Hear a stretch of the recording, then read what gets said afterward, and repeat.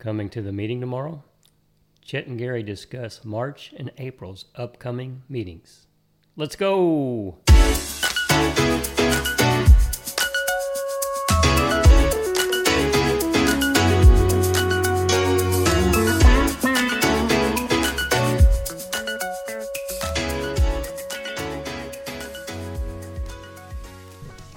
Good morning, Chet.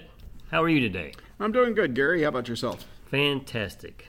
So this is can you believe this is our 43rd podcast? It's unbelievable. Only 43? Only 43. And 7 more we get to celebrate our 50th anniversary. 50th anniversary, okay. Our series or whatever. So what are we going to talk about today? We're going to talk maybe a little bit about the meeting tomorrow. And if we do, then that's going to cause me to publish this today. That's true. Yes, I hadn't thought about that, but okay, yes. I thought that one of the things that we could kind of mention to people is why we're kind of taking the approach that we're taking with these last couple of meetings. And what I've been looking at is the fact that we went to the table exercises and having people get more involved in it. But the other side of it is that I think that people need to get to the point where they can help themselves, where they don't need to have somebody that they have to wait around for that person to be available, like coming in for our help labs here, or try to get somebody on the phone to help them. That's getting harder and harder and harder all the time. So I think we need to build up some skills in people so they understand things.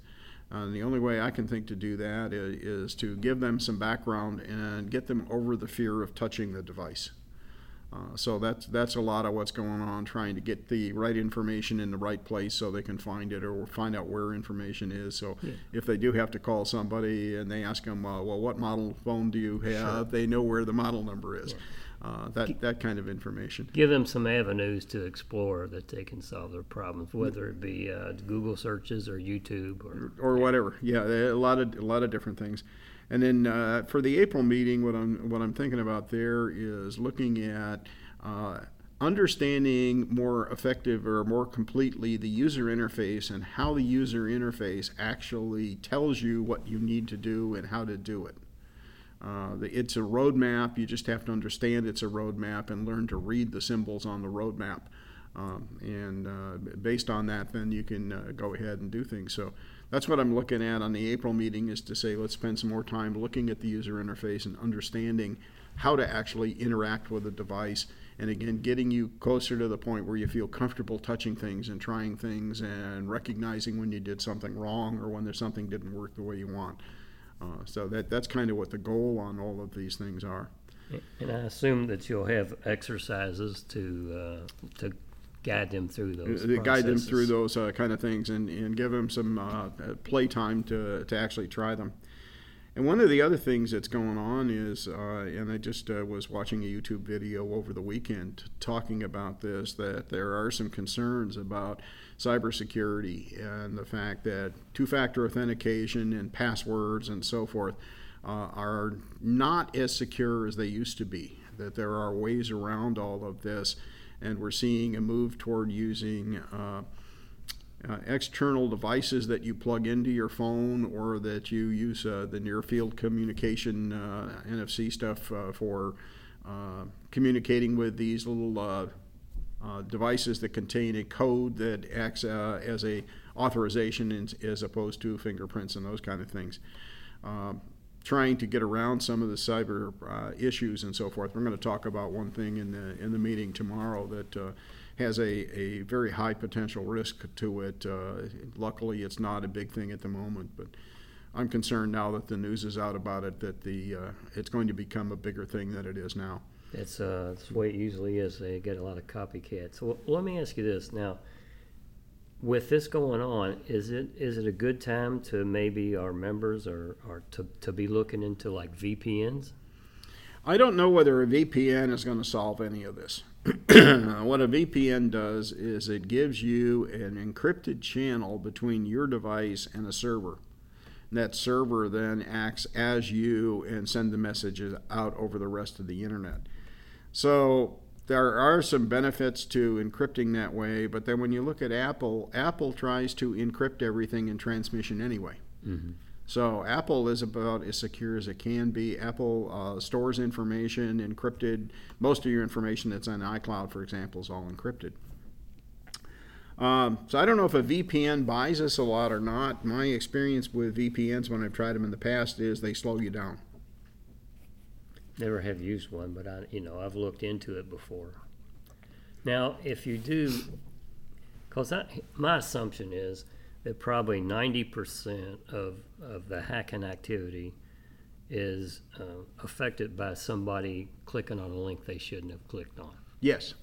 So if you've got a VPN, if you still click on that link, you got the same problem. Right. Yeah, it hasn't protected you. The only thing a VPN would protect you from is somebody listening on the circuit. So if you're at the airport or public library and you're trying to access your financial data, maybe a VPN would help. So saying that, then the best way that we can protect ourselves is to watch what we're doing. Yes.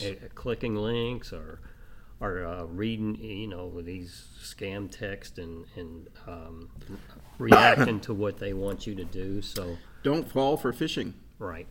And the best policy for that is if you believe that there's an issue, just don't do anything and call the institution or whoever the text is from.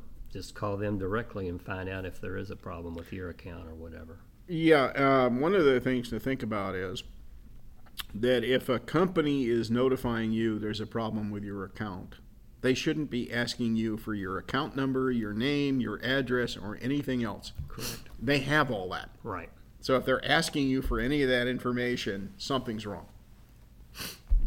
Now, I had a instance just within the last few days. A gentleman called me about these COVID home test kits. And he was telling me that Medicare paid for it and that he saw that I've got them in the past and wanted to know if I wanted to continue getting these test kits free of charge.